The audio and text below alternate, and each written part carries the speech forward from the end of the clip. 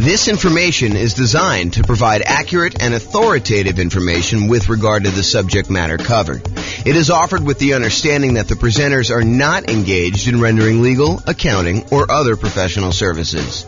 If legal advice or other expert advice is required, the services of a competent professional should be sought. Welcome to the Salt Lake City Real Estate Investing and Real Estate Financial Planning Podcast. Learn all about investing in real estate in Salt Lake City, Utah, with a combination of real estate financial planning and modeling with numbers specific to Salt Lake City, plus syndicated, more generalized recordings of live and pre-recorded real estate investing classes, not all of them specific to Salt Lake City.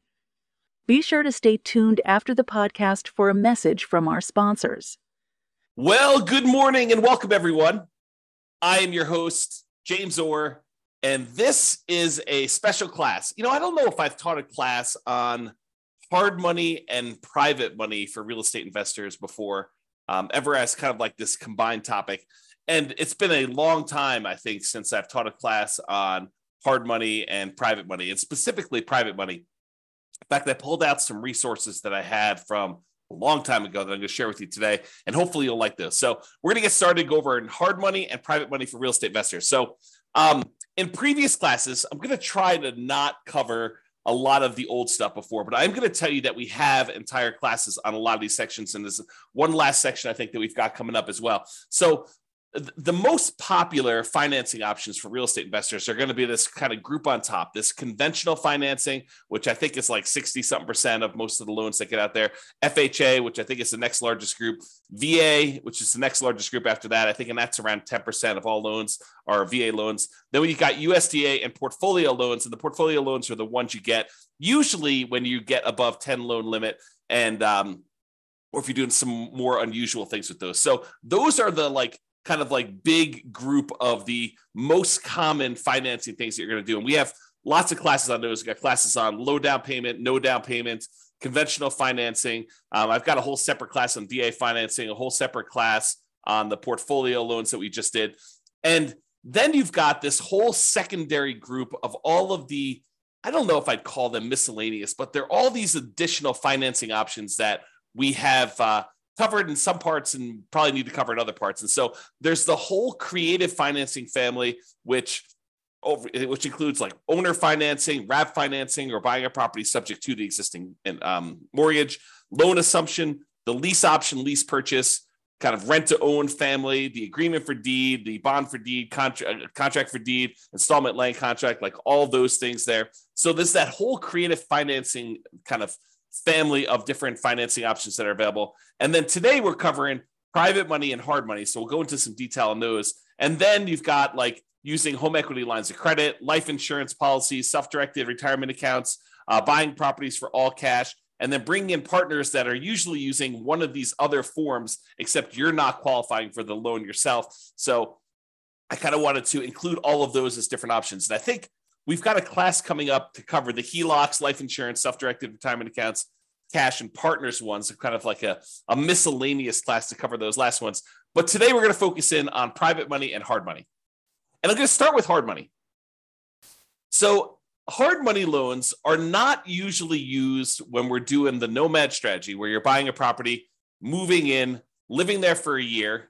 You're buying the property as an owner-occupant, getting usually low or nothing down owner-occupant financing rates, moving into the property, living there for a year. It's a requirement of the lender. You're going to sign a piece of paper when you get these owner-occupant loans that require you to move into the property and stay there for at least a year. And usually it's until you save up enough down payment for the next property. Then you go and you buy your next property, again, usually as an owner-occupant with low or nothing down. You move into that property, you convert the previous one to a rental, and you're able to repeat this until you have as many rentals as you want. So that's the nomad strategy. We don't usually use hard money for doing that particular strategy, nor do we usually use it for doing house hacking. And house hacking is when you're renting out part of the property that you're living in, whether you're buying a duplex and living in one half, or you're renting out a single family home and renting out rooms or something like that. That's house hacking. So we don't typically use hard money for nomads or house hackers. What we do typically use hard money for is buying properties that need to be fixed up, and then we're reselling very quickly. or we're doing like a buy, fix up, refi type of strategy, what some people would call the BRRRR strategy, the buy, rehab, rent, refi, and then repeat. So a lot of folks will use hard money to acquire properties that need a lot of work, because in some of those cases, it is hard in order to get loans on properties that are in really rough shape.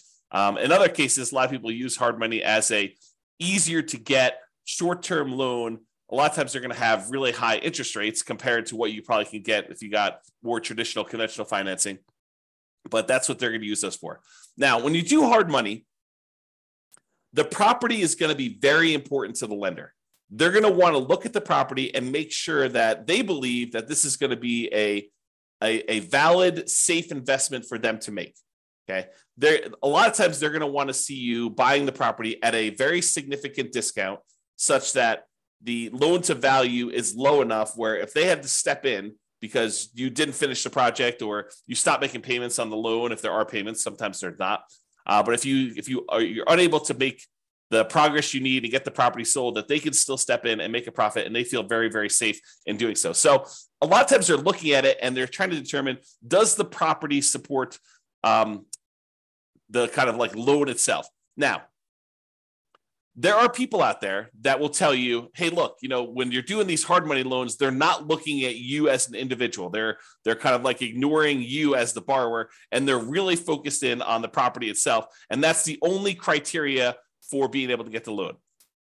While I have occasionally seen the rogue, random, rare, hard money lender that will only look at the property, the overwhelming majority of the ones that I've had experience with do look at the borrower as well. So if you think, hey, look, I really want to do this real estate investing, but I've got, ugly credit, or I'm unable to qualify for a loan otherwise, and I'm going to go do this strategy where I'm using hard money in order to do these deals, you may be able to find someone who's willing to make a loan based solely on the strength of the property that you're finding. However, I think you're probably going to pay a premium for that. You're probably going to pay slightly higher rates and maybe even have to buy at a slightly bigger discount in order to make those numbers work. But I think more often than not, the hard money lender is also going to look at you and want to make sure that you are qualified and that you have appropriate resources and experience in order to be able to do those types of deals. Okay. So you can find hard money lenders, but I don't think that is the norm. I'll say it that way. So how much do you usually pay for hard money? So hard money rates are significantly higher than what you're going to see getting conventional financing, FHA financing, VA financing. And it's usually going to be much shorter in term. So what is the typical rate you might see in a hard money loan? Well, it varies quite a bit. And it varies a little bit based on deal flow in that marketplace and how competitive that marketplace is. So you will see a wide range. I think 10 to 15% is what we've been seeing for a while. Is it very possible with the rise in interest rates that these rates are going to be a little bit higher? Sure, absolutely. Could you find a hard money lender who has a slightly lower rate than that? Sure, I think that you could probably find one, especially if you're doing a bunch of deals and you're able to negotiate some really good terms with that particular lender. Also, I point out that hard money lenders are in the business of loaning money. We're going to talk about private money here in a second, where private money people are people that are not usually in the business of making loans against real estate. Hard money lenders are in the business of making loans against real estate, and so they oftentimes have programs to do this. You may find someone who is either really flexible and likes to wheel and deal and structure their own terms on every deal independently, or someone who's brand new and doesn't have the full details of their own kind of like hard money loan programs all fleshed out, and they're willing to be flexible on how we structure it or how you structure it with them. But most of the time, hard money lenders are going to have static programs in place that are like, hey, here's our hard money loan program. Here's the property requirements. Here's the personal requirements for you to do it. And here are the rates for doing it. And a lot of times they'll have rates for, if you've done your first X number of deals with them, or if you've done more than X number of deals with them, sometimes they'll start giving you discounts on doing those. So a lot of times the rates for hard money are going to be in that, 10 to 15%, not unusual to see 16, 17, 18, definitely seen those before. And in addition to the fee of the rate of the loan, they're typically going to charge you points. And a point is a percent of the loan amount that you're borrowing. So if you're going and you're getting a $100,000 loan and they're charging you 2 points, then they're charging you $2,000 in addition to the interest on the loan in order to be able to get that loan. And I don't think it's unusual to see, 2, 3, 4 points on those. There are some hard money lender companies out there that they are going and raising money from people in the general public, and the people are the actual funders of the loan. That's where the money is coming from. But the person out there seeking the kind of investors to put in the money for the loans, and then the real estate investors who are buying the properties and they're putting them together, sometimes they will collect the points on the loan. It's a relatively common way to set this up, although not the only way to set this up. But a lot of times they'll say, hey, look, the 15% interest that we're charging you for the loan, the background investor who actually has the money is the one coming in and giving us the money, and they're getting paid the 15%. And then the 3 points or the 4 points or the 5 points or whatever, that is what I'm paid for going out there and putting you two together and coordinating this and overseeing it and managing the process. So that is a common way that we sometimes see hard money lenders set up doing that. Now, these rates can change over time. So you may go out there and be finding 12% today or 15% today or 17% today. And you may find that over time that these rates can vary up and down depending on supply and demand in your marketplace. Hard money loans are often shorter term loans. They're typically not going to be a 30-year fixed rate financing type of situation. Although I've seen some hard money lenders offer like a longer term, sometimes like 2 or 5 year program where they're using hard money loans in order to fund sort of like a shorter term, midterm, I guess it's more of a midterm rental property where you're able to acquire the property, rent it out for a year or two, let things kind of settle in season, and then you're able to kind of replace that loan with some type of longer term financing. But the overwhelming majority of the hard money loans, especially ones that people are using for fix and flips or doing the BRRRR strategy, are going to be in this 3 to 12 month range. And for those of you that are doing the BRRRR strategy, my understanding is that the exit financing requirements have changed recently.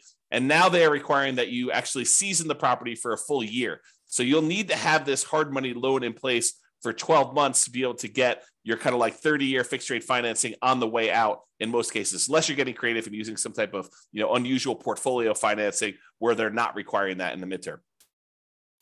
Okay, so a lot of times they're going to be shorter term loans, like 3 months on the really short side. 6 months is really common from what I've seen. And I don't think it's unusual to have 12 months.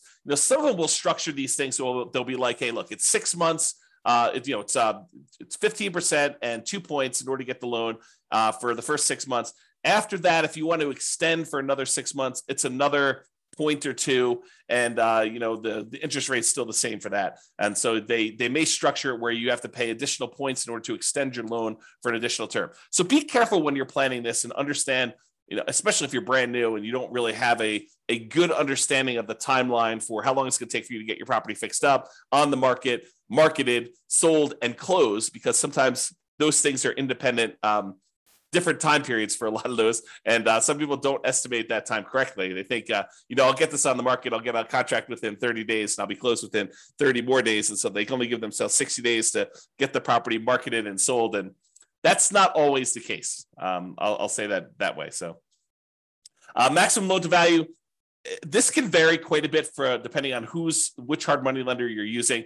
One you hear pretty commonly is 70% of the after repaired value. So if you think about what the property is going to be worth once you fix everything up, a lot of times they will set their loan amount, the maximum amount that they're willing to loan you on that property using a hard money loan, at some percentage of what the property will be worth after you fix it up. Not necessarily of what the purchase price is going to be now. So if you're able to purchase the property for less than that 70% of what it's going to be worth when it's repaired, a lot of times hard money loans can be nothing down, where you're able to acquire the entire property with no down payment because you're buying it at such a big discount that you're able to acquire it below 70% of the loan to after repaired value, as an example. Now, this isn't set in stone, so it's not like every single hard money loan is always going to be 70%. I've definitely seen ones lower than this. 65% is another pretty common one. I've also seen, especially in really hot, fastly appreciating markets, where some hard money lenders have gone as high as, I've seen 80%. It's possible they had even more than that at different times, but realize that these maximum loan to values do vary. They can be negotiable Although if you are relatively new and you've never done one before, your negotiating strength is relatively weak, unless you just happen to find, the right guy who's kind of willing to do that, to kind of negotiate with you. I'm going to put myself on mute and wipe my nose. 1 second.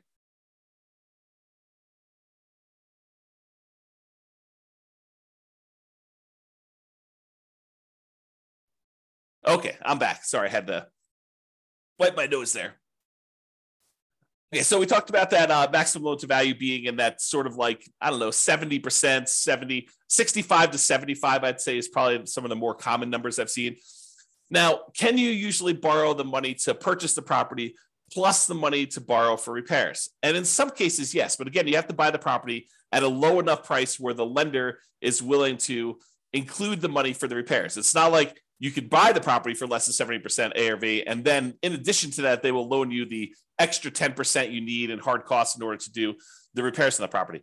No, it's usually that is the limit. Whatever they tell you is their maximum loan to value is going to be their limit, and that would include repair money. So a lot of times for some investors where it's hard to find these properties and the numbers are tight, they're not able to buy these really deeply discounted, especially compared to the maximum loan to value. A lot of times the real estate investor coming in is going to buy the property using some type of hard money loan, and then they're going to use some other source of money, sometimes the cash that they have their own, or in some cases they're willing to use a credit card or to borrow money in order to do the repairs on the property, knowing that they're going to be reimbursed when the property closes at the end. So realize that you may need to do more than just the hard money loan to do these if you don't have any money of your own to be able to access that. Some people will use a combination of their Home Depot credit card or a regular credit card to do some of the contractor stuff that they're unwilling or unable to do. So they'll kind of mix and match and spread the load out kind of across all those. However, if the hard money lender is going to loan you money to do some of the repairs, most of the time they're going to escrow the money for repairs. So it's not like you're going to buy the property and you're able to buy it at a big enough discount where they're also able to finance the repairs, and the repairs are, let's say, $15,000. It's not like the hard money lender, in most cases, some of them may, but in most cases, they're not going to just give you an extra $15,000 at closing that you're going to be able to just sort of have and use for living expenses or whatever. No, they're going to actually say to you, okay, here you go. We gave you the money to buy the property. Now go ahead and do this amount of work in stage one, and then we're going to review that work was done, and we will release the money to pay for the work that was done. So they'll kind of do it in stages, make sure that you got the work done. Then they will release the money for you to pay your contractors and buy your supplies and stuff. And then they'll say, okay, now do stage 2 work, and they'll have all that done. And sometimes there's a stage 3, or sometimes there's not.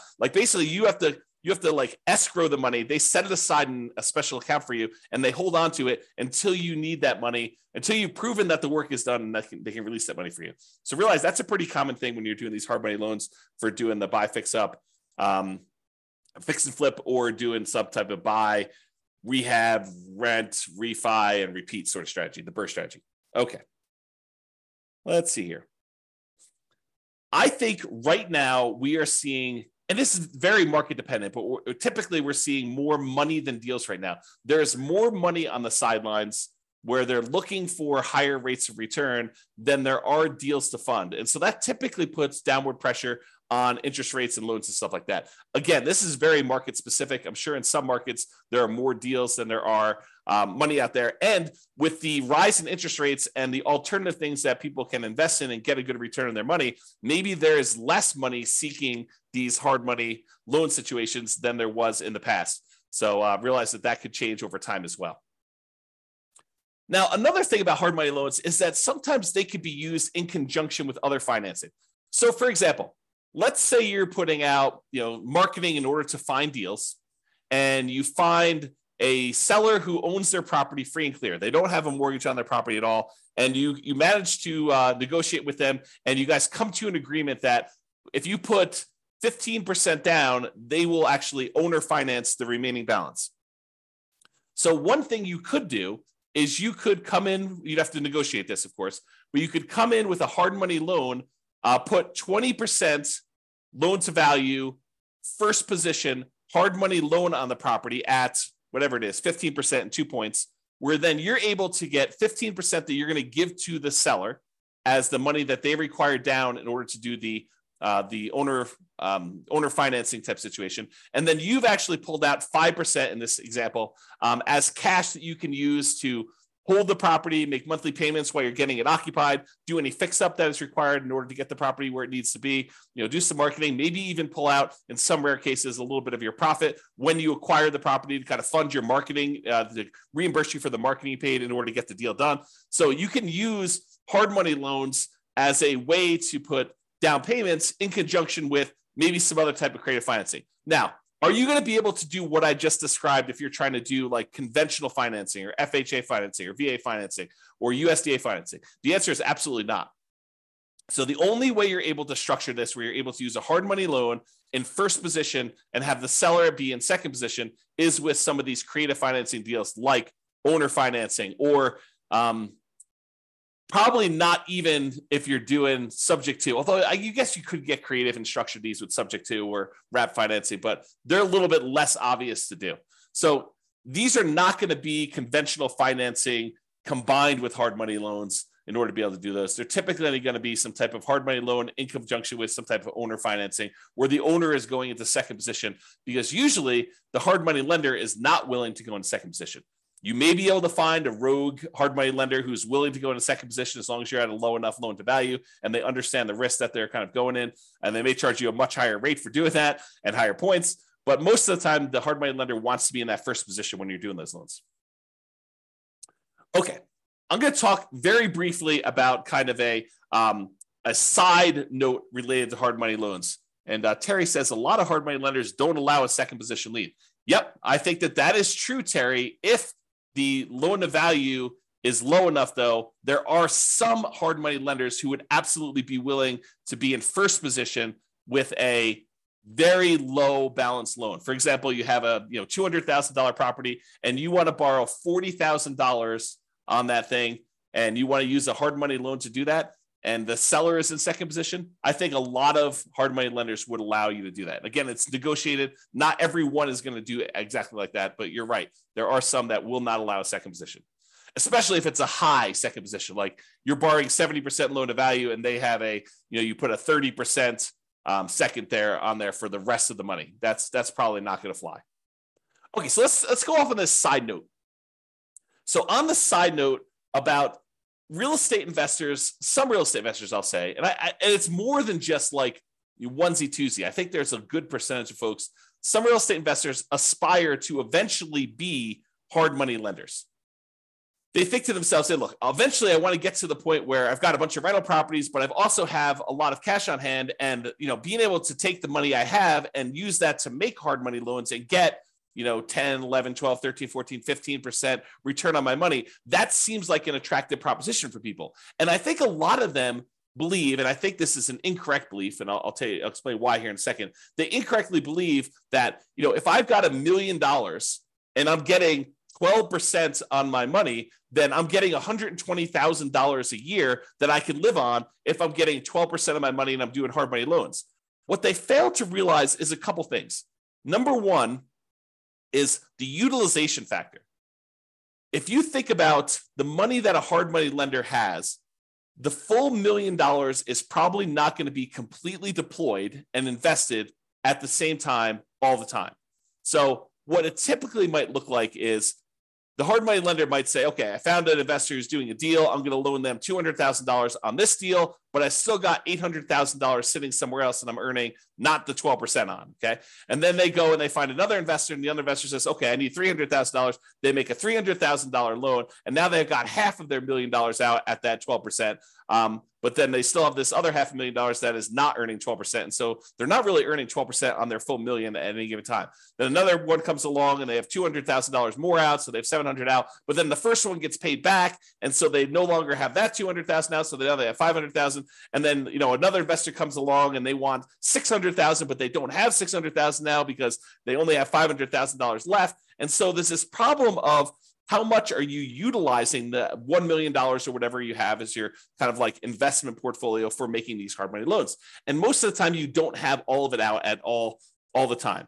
Now, some people, some real estate investors will choose to use some type of home equity line of credit on an investment property or their owner occupant property, and they will use that as a buffer. And instead of collecting the full 12%, maybe they're paying, depending on when they got the loan, 3, 4, 5, 6, 7% on the money that they're coming out with their HELOC, but then they're loaning it out at 12%. And so they're getting the spread, but they're not borrowing the money unless they actually are using it. So you don't have as much of, I guess it's a different utilization problem for doing that. So realize that if you're trying to do this hard money thing, if you're kind of aspiring to do that as a real estate investor, utilization is going to be a key factor. Getting and keeping all of your money out as much of the time as you possibly can is going to be an issue for a lot of folks. And it is sometimes solved by doing like these home equity lines of credits where you're sourcing the funds from somewhere else and then you're using that, or you're becoming like a hard money lender where you're going out and you're finding a pool of investors that have money that they want to invest,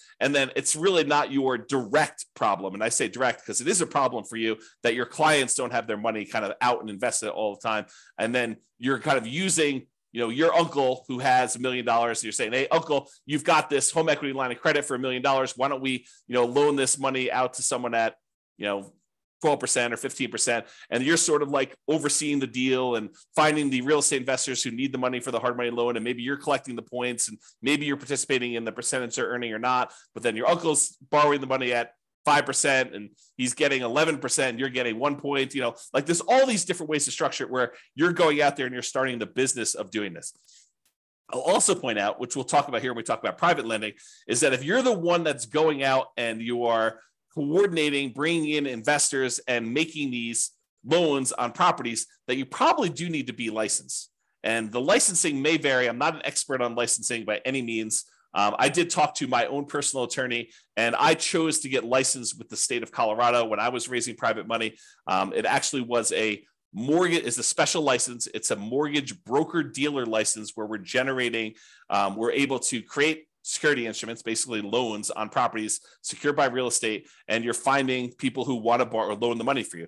So realize if you're doing this thing where you're doing hard money loans, you're becoming a hard money lender, you probably want to get licensed or at least have a consultation with an attorney to find out what the attorney recommends you get licensed, if at all, in your particular market. Okay, the second part about this, investors aspiring to be hard money lenders, is this idea that you should live on that full interest. So you think, even if you could go loan $1 million out and collect 12% per year, $120,000, a lot of investors think, oh, I can live on that $120,000, and I only need this $1 million, and I'm able to collect 12% per year return on that. And so really I'm getting $120,000 a year that I could live on. That's not how that works. If you've studied any type of retirement planning, especially folks in the financial independence, retire early, the FIRE motion, kind of like group of stuff, you'll hear about this concept of the Trinity study or the 4% rule. And what the 4% rule says, the 4% safe withdrawal rate rule, basically says that if you have a certain amount of money invested, and typically they talk about investing in stocks or bonds or something like that, although it does apply to this as well. I'll explain that here in a second. But if you go and you actually have $1 million invested somewhere else, it is, in most cases, you are less likely, there's a low probability that you will run out of money if you take 4% out each year, adjusted up for inflation. But you're not actually taking the full amount that the money is being used for. So for example, if you have $1 million you're investing in stocks and bonds, and that as a whole is earning you 8% per year, you're not taking 8% per year out. You're taking 4% per year out. And part of that is because sometimes money goes up and sometimes money goes down. Like the returns on the stock market, sometimes are up, sometimes are down. More return in the bond market, sometimes up, sometimes it's down. And for the same reason, sometimes when you make investments in real estate, like as a hard money lender, some of these deals don't always go the way you want. Sometimes they go bad and you end up losing money on them. And so you should not think that you could take the full 12% and spend that. You should think of it as another amount of money that is invested in something and use the same, whatever your version of safe withdrawal rate is. Most cases it's going to be between 3 and 5%. I think that's with 4% being the most common that we hear most. But 4% of the money coming out, not 12. So if you have $1 million out there invested at 12%, and besides the utilization factor, maybe you're only taking 4% out safe withdrawal rate. So instead of you thinking you're getting $120,000 a year, you really should only be taking out $40,000 a year, adjusted up for inflation each year. That's the difference. And that's, I think, what a lot of folks who initially aspire to being a hard money lender don't necessarily realize. Okay. All right. With that being said, that is pretty much hard money. For those that are on that have questions about hard money, you're welcome to queue those up. I will cover them after I cover private financing. At least I will try to do it. I'm going to cover private financing, and then if you have any questions about that, please queue those up, and I'll usually handle those at the end as well. Okay, so now let's talk about private financing. We've talked about hard money lenders. Hard money lenders are people who are in the business of making loans against real estate. Private financing are those that are not necessarily in the business of making loans against real estate, like grandma. So you're at Thanksgiving dinner, you're talking to grandma about this new real estate investing thing you're doing, and you're kind of venting to grandma that you're having to pay 15% in order to get these hard money loans in order to buy these fixer-upper properties that you're kind of using. And grandma's like, that's crazy. I've got my money in CDs at the bank, and I'm only earning 3%. And she's like, why don't I loan you the money and you could pay me 6%? And it's a lot better than you paying someone else 15%, and I make money too. And you're like, grandma, that sounds like a great plan. I'll go ahead and use you in order to do my loans on the future property. And I don't have to go use this hard money lender anymore. And it's cheaper for me and it's better for you. Okay. So that's the idea behind private financing. We don't typically use these for nomads or house hackers. If you're doing that nomad strategy or the house hacking strategy, most of the time, you're going to want to get these 30-year fixed rate, long-term financing loans from the bank to do this. You could use private financing, but most of the time we're getting a bank to loan us money at these really great interest rates to do that. So not typically used for nomads or house hackers. It typically is, excuse me, let me clear my throat 1 second. I'll mute myself again. Okay, I'm back. So usually we're talking to friends and family and sometimes other private lenders in order to get this type of private financing. So this is not like you're advertising to find private financing, although some people believe that it is. So most of the time, this is going to be people that you know. You're going to be out in the street, and you're going to be talking to them. They're going to say, what do you do? And you're going to tell them, I flip properties. And they'll be like, oh, that's super interesting. What do you do here? And you kind of explain to them, well, I go find these really, these properties that need a lot of work. I usually bring in somebody who is, looking to get a better return on their money. And I use their money in order to, buy the property, and I pay them a really good return on their money. And I do the fix up, and then I sell the property to a family who really wants a really good, nice property in their market. And they buy that. And then I pay back the lender who did the money with some interest on it. And they're really, really happy. And I help the family, I help the lender, and I kind of do that. And as you describe this, they're either thinking to themselves, that's awesome. I would like to do the fix and flip myself. Or sometimes they're like, well, how much are you paying to do your loans? Because I've got money to invest. And that's how you tend to find, and it's oversimplification, but that can be a way for you to find these kind of like private money loans for doing that. Private money financing typically is more flexible than banks and can be much faster to close. Imagine someone's got $1 million sitting on the sideline and they want to get it out there and invested, and you've got a deal and you need to close in 3 days. Well, it's a matter of them being able to go down to the bank, get the money in order to be able to have you wired to the title company in order to close on it. So it's faster to do these a lot of times. The relationship is extremely important when you're doing these private financing. It's really their trust with you is going to be a major factor in doing this. Unless they're sophisticated and they're analyzing the deal and underwriting the deal themselves, most of the time they're trusting that you are going to take care of them, that you're the expert, that you know what's going on, and that you've qualified this as a good deal, and that you personally are guaranteeing the loan and are going to pay them back. Okay, so that's really why the relationship is still important there. So your financial statements is probably still important. However, they may never ask. Okay, but they may ask you, hey, have you done these before? You may see like the normal range of questions that someone who is skeptical about giving someone that they know at different levels. If it's grandma, she probably knows you pretty well, but this could be, a coworker or something like that who but doesn't really know you super, super well. So they may ask you some questions about your financial situation in order to qualify for that. What is the typical range for private financing? It's all over the place. It's whatever you can negotiate. But I think in that kind of like 4 to 8% range is probably in the ballpark, probably more toward the higher end with interest rates going up. And this can change over time. As money becomes more expensive, people feel less compelled to move to do something like this when they can get 5% in the CD. So if we see CDs go up to 5 or 6 or 7%, then, they may want a premium over what they can put in the CD and get as a return on that. So the range can vary. It's completely negotiated between you and the private financing person. But, typically in that, 4 to 8% range can be there. And I think over time you find cheaper money, right? You go ask the first person, they tell you 10, and maybe you use 10 on a deal. but you're constantly looking for someone else to borrow the money. And when the next person asks you kind of like, how much are you paying? You tell them 9. And if you find someone who's willing to do 9, then you start using the 9 person, you stop using the 10 person, and you kind of work your way down until you find more and more reasonable money over time.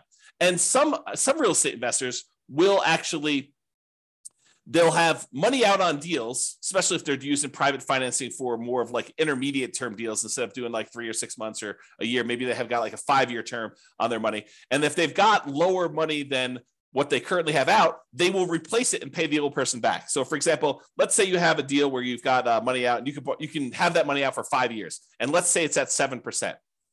But then you're talking to someone else, and you're telling them, okay, we're probably loading in the 6.5% or 6% range if we're doing these hard money loans, or the private money loans rather, for the next 5 years. And they're like, well, I've got, $500,000 I'd like to place right away. And you're like, okay, well, I can replace you. I can replace someone who've got a little higher financing. Are you okay with that? And you kind of work it out between all of them. And you replace the higher 7% ones with now 6.5% or 6% money. And you're able to kind of like do that. Now, the other thing you could do, this is like part of the negotiation strategy if you decide this is a way you'd like to operate, but you could tell people, look, I've got, $500,000 out right now at 6%.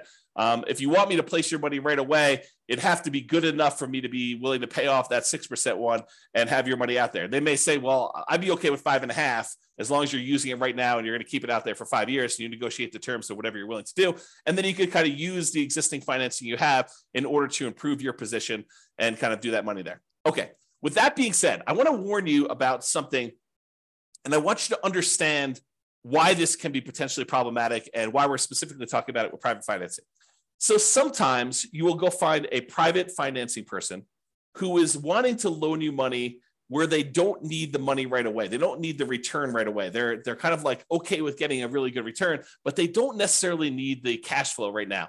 So for example, one of the more common ones is someone has a self-directed retirement account where they want to loan you the money. Whether they get paid interest monthly or they get paid their interest all in one big lump sum at the end when you pay back the entire loan, they don't care because the amount of money in their account is not actively being used as they're kind of like growing this account there. So they don't really care if you're making monthly payments.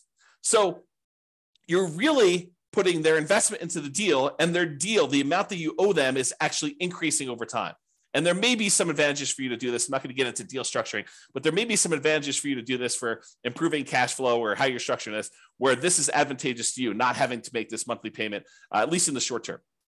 And so they've got, let's call it, let's say they did a smaller loan. Let's say they did a $100,000 loan on this, and they're actually allowing their interest to accrue. So at the end of the year, let's say they're getting 6%. So at the end of the year, they you owe them $106. They've earned $6,000 and $100,000 that they have out. And then the next year, you owe them 6% interest on the 106. So it's 1012 plus a little bit extra for the interest on that. So really over time, their balance is growing, and that's happening there. And then eventually you decide to replace the money that you owe them with another private lender. And you go and you pay back this $100,000 original loan plus the $6,000 in interest plus the, let's call it $7,000 interest in year 2 plus the $8,000 in interest in year 3. So you're paying them back their initial investment plus the returns that they earn. And you're doing that with money that you're bringing in from the outside from another investor coming in. What does that sound like to you?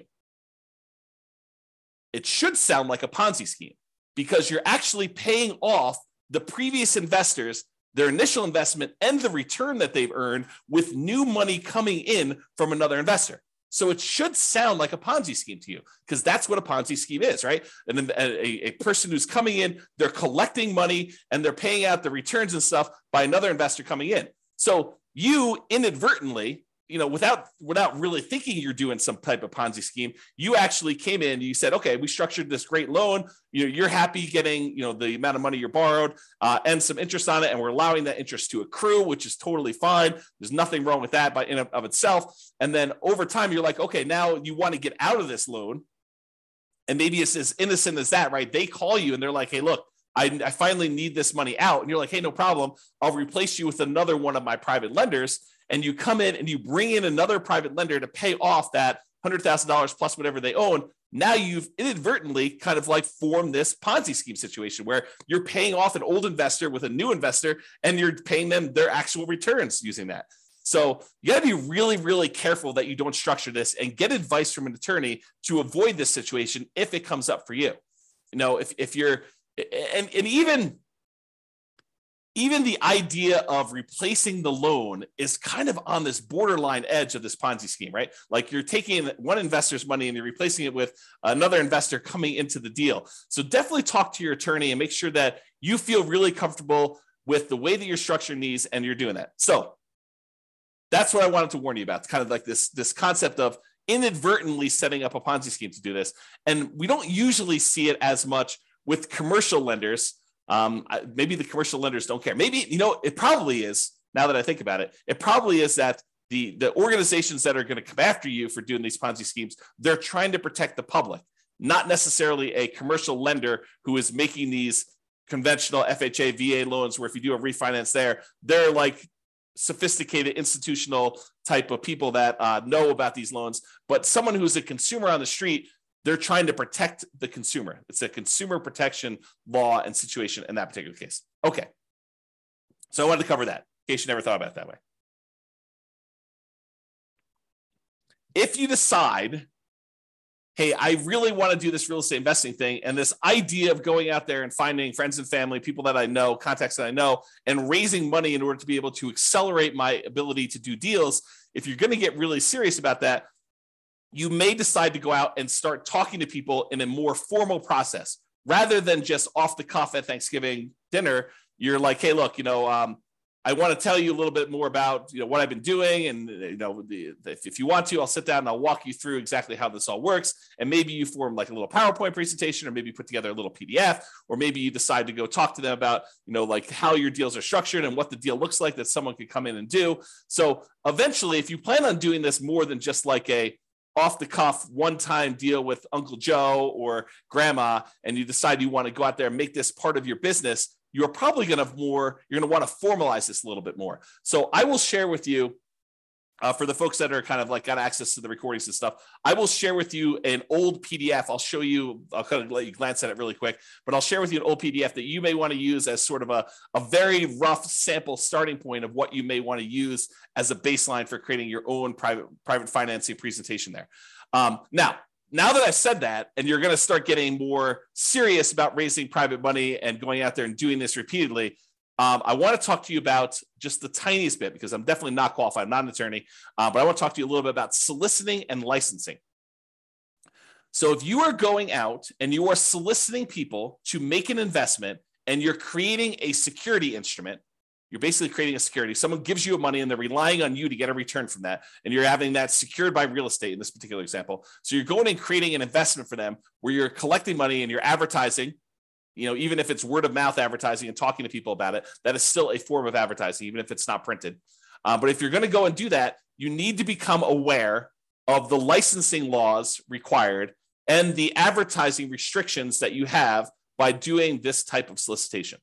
So this is sort of I'm not going to teach you to go do this because I'm not an expert on it and I don't know different states' laws and stuff like that. But I will tell you, I did talk to my attorney when I was doing this more seriously. And my attorney advised me to go get the license that I was required to do, which I told you in the state of Colorado. I don't know what it is in your other states. It's a mortgage broker dealer license. That's what it was. And there were definitely restrictions on what you can and cannot say and what you can and cannot advertise in order to do this. And so realize that this is not a Wild West. You can say or do whatever you want. You got to be really careful about promising returns. You got to be really careful about letting them know about the actual risks that there are for them to invest in this stuff. This is not a riskless investment, like really nothing is, as we found out recently by putting money in the bank with FDIC insurance. This is not a riskless investment either, and they should understand what the risks are. And you probably should have written risk disclosures prepared by an attorney, and you probably should be licensed. This is the weird thing, right? Like if you're going to go do a single loan with grandma, do you need to be licensed? Maybe, probably. But this is sort of like, you speed once. Can you get in trouble for doing that? Sure. Are you likely to get in trouble for doing that, especially with grandma? Probably not. But realize that, you may want to consider getting license and learning the rules and regulations for doing this. This is not like a open world where you can do whatever you want there. That's kind of what I'm pointing out there. So I will share with you that you probably should get licensed. I went and got licensed with a mortgage broker dealer license with the Division of Securities. And then they have oversight in what you do. They want to approve things. They want to review your things. They want to review your documents every once in a while. So they'll want to go and make sure that you're doing everything correct. All right. One other thing I'll point out to you. I'm going to share with you the business card I had and what I thought was a good way to do it, but you'll want to definitely check with your attorney to make sure that this is in compliance and that you're allowed to do it. So this is a really old business card back from when I was doing this. I'm, not really raising money anymore. But basically it was like a typical, I buy houses and apartments kind of thing in here. It had my contact information, my name, address, and website and stuff like that. I don't even think the website's up, so there's nothing really to go look at on there. And then on the top here, this is the back of the business card. Besides the creepy kind of shadowy, my face there and there. This was the way that I expressed to people that there were opportunities to invest is I disclose my licensed situation. So this is sort of like what I would refer to as licensed disclosure marketing is probably a good way to describe it, right? You are disclosing to someone that you are licensed and that this is a licensed activity. And by disclosing that you're licensed in a licensed activity, you imply that there's an opportunity there for some people, right? So licensing disclosure for private investors looking to earn returns from private real estate notes. So I'm giving them a notice telling them there's a licensing disclosure here. Notice. And then it was my LLC name here. The one that was the mortgage broker dealer licensee is a mortgage broker dealer licensed by the Colorado Division of Securities to create notes paying interest secured by a deed of trust on real estate for private individuals seeking those investments. And then I had my personal name is a licensed mortgage sales representative for that thing. So I just disclosed to them through my licensing disclosure that I am licensed to do this in case you had an interest to do that. So that was sort of a possible workaround for directly soliciting for these loans is that you actually advertise your licensing and that this is a licensed activity and you can kind of get people there. Okay, so this is a kind of like really quick big picture overview. I realize you can't see all this stuff, but this is all of the things in my private lender program, kind of like PDF that I would hand out when I'd sit down with someone to talk to them about doing private loans. And it's a 25-page document, and you could just kind of get a glance at what's going on there. But I will upload this to the place where I'm going to post the video recording. So if you are accessing that, look for the link if you're watching the recording after the fact or whatever it is there. Okay, so that's all I got on private financing and the hard money lending. If you've got questions, go ahead and queue those up, but I'm going to kind of go through the conclusion here. So many traditional long-term buy and hold real estate investors will choose to use some type of conventional financing, then portfolio financing. So they're not going to deal with hard money lenders or private lenders at all. Many house hackers and nomads are going to choose to utilize like the low and nothing down financing options like VA loans and USDA and FHA and conventional loans. Those buying apartments of 5+ units will likely be utilizing commercial financing, which we covered, I think, yesterday. However, some real estate investors will choose to utilize private financing and hard money. And those situations I talked about, like you're doing fix and flips, or you're doing the BRRRR strategy, or you're, kind of like short-term financing things with, private loans or something like that. So this is especially true for those that are doing that. So that is all I've got. Any final questions before we end for today? You guys have been really quiet. Besides Terry. All right. Doesn't look like there's any questions, so I'm going to call it.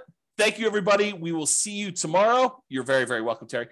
See you all tomorrow. Bye-bye for now. With home prices up, mortgage interest rates up, and rents up, but not quite enough to counteract the higher prices and interest rates. Cash flow on rental properties in Salt Lake City is harder than ever. Book a call with the Real Estate Financial Planner to apply our proprietary 88 strategies to improve cash flow on your rentals. See the show notes for a link to schedule your call and improve your cash flow today. If you're a real estate agent, lender, or professional in Salt Lake City that wants to help our real estate investor listeners, consider reaching out to learn about collaboration opportunities with this podcast. We'd love to add more value to our listeners by having you assist our investors buy, sell, and finance their real estate investments. See the show notes to schedule a call to discuss collaboration opportunities.